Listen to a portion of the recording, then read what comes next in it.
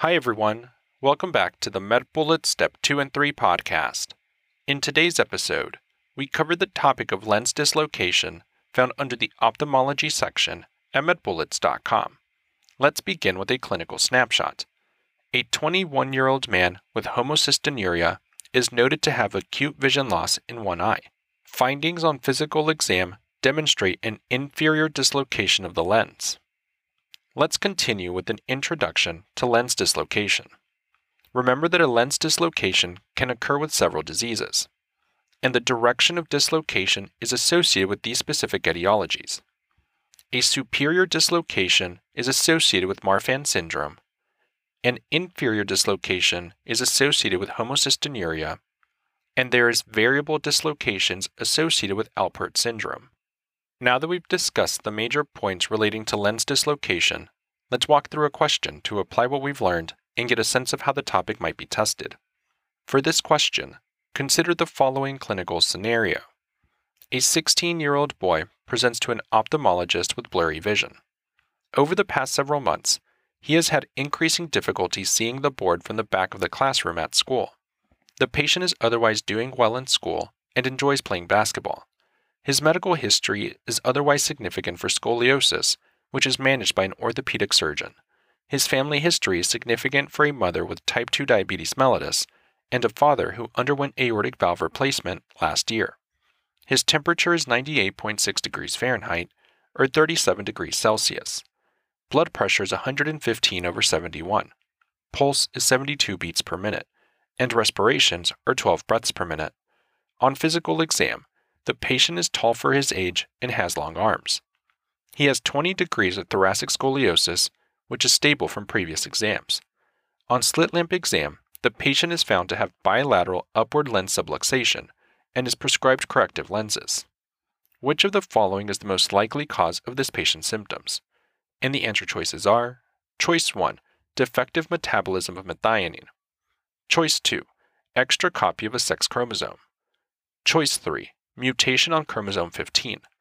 Choice 4, mutation of COL5A1 or COL5A2. Or choice 5, mutation of the RET proto-oncogene.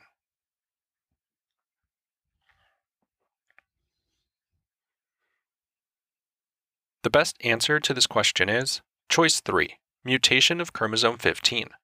This patient presents with tall stature, upward lens subluxation, and a family history of aortic valve disease, which suggests a diagnosis of Marfan syndrome. Marfan syndrome is caused by an autosomal dominant mutation in the fibrillin-1 gene on chromosome 15. The fibrillin-1 gene encodes for a glycoprotein in the extracellular matrix of connective tissue. Patients with Marfan syndrome classically present with a triad of musculoskeletal, ocular, and cardiovascular symptoms. The musculoskeletal findings include tall stature, long limbs, arachnodactyly, pectus excavatum, joint hypermobility, skin hyperelasticity, and scoliosis. Patients with Marfan syndrome also often present with upward lens subluxation. They are at increased risk of cardiac disease, including aortic regurgitation and aortic dissection. Treatment is symptomatic with avoidance of contact sports, beta blockers, and valve repair to prevent cardiac complications. Let's also discuss why the other choices are incorrect. Choice 1, defective metabolism of methionine describes homocystinuria, an autosomal recessive deficiency of cystathionine synthase. Although patients with homocystinuria may also have tall stature, arachnodactyly, and pectus deformity, the lens dislocation in homocystinuria is downward rather than upwards. Patients with homocystinuria also tend to have a fair complexion, intellectual disability, and thrombophilia. Treatment includes vitamin B6 supplementation. Choice 2, extra copy of a sex chromosome describes Klinefelter syndrome. Although patients with Klinefelter syndrome classically present with tall stature, they do not have the other clinical features found in this patient, including joint hypermobility and lens subluxation. Patients with Klinefelter also present with hypogonadism and azoospermia. Treatment is supportive. Choice 4, mutation of COL5A1 or COL5A2 leads to Ehlers-Danlos syndrome, a collagen disorder that commonly presents with joint hypermobility, skin hyperextensibility, and skin fragility with easy bruising. Ehlers-Danlos would not explain this patient's lens subluxation. Treatment may include bracing of unstable joints. Choice 5. Mutation of the RET proto-oncogene describes multiple endocrine neoplasia type 2B. Patients with MEN2B may present with marfanoid habitus and are predisposed to medullary thyroid cancer, pheochromocytoma, and mucosal neuromas. MEN2B would not explain the lens subluxation. Treatment is with surgical resection of tumors. Finally, a bullet summary.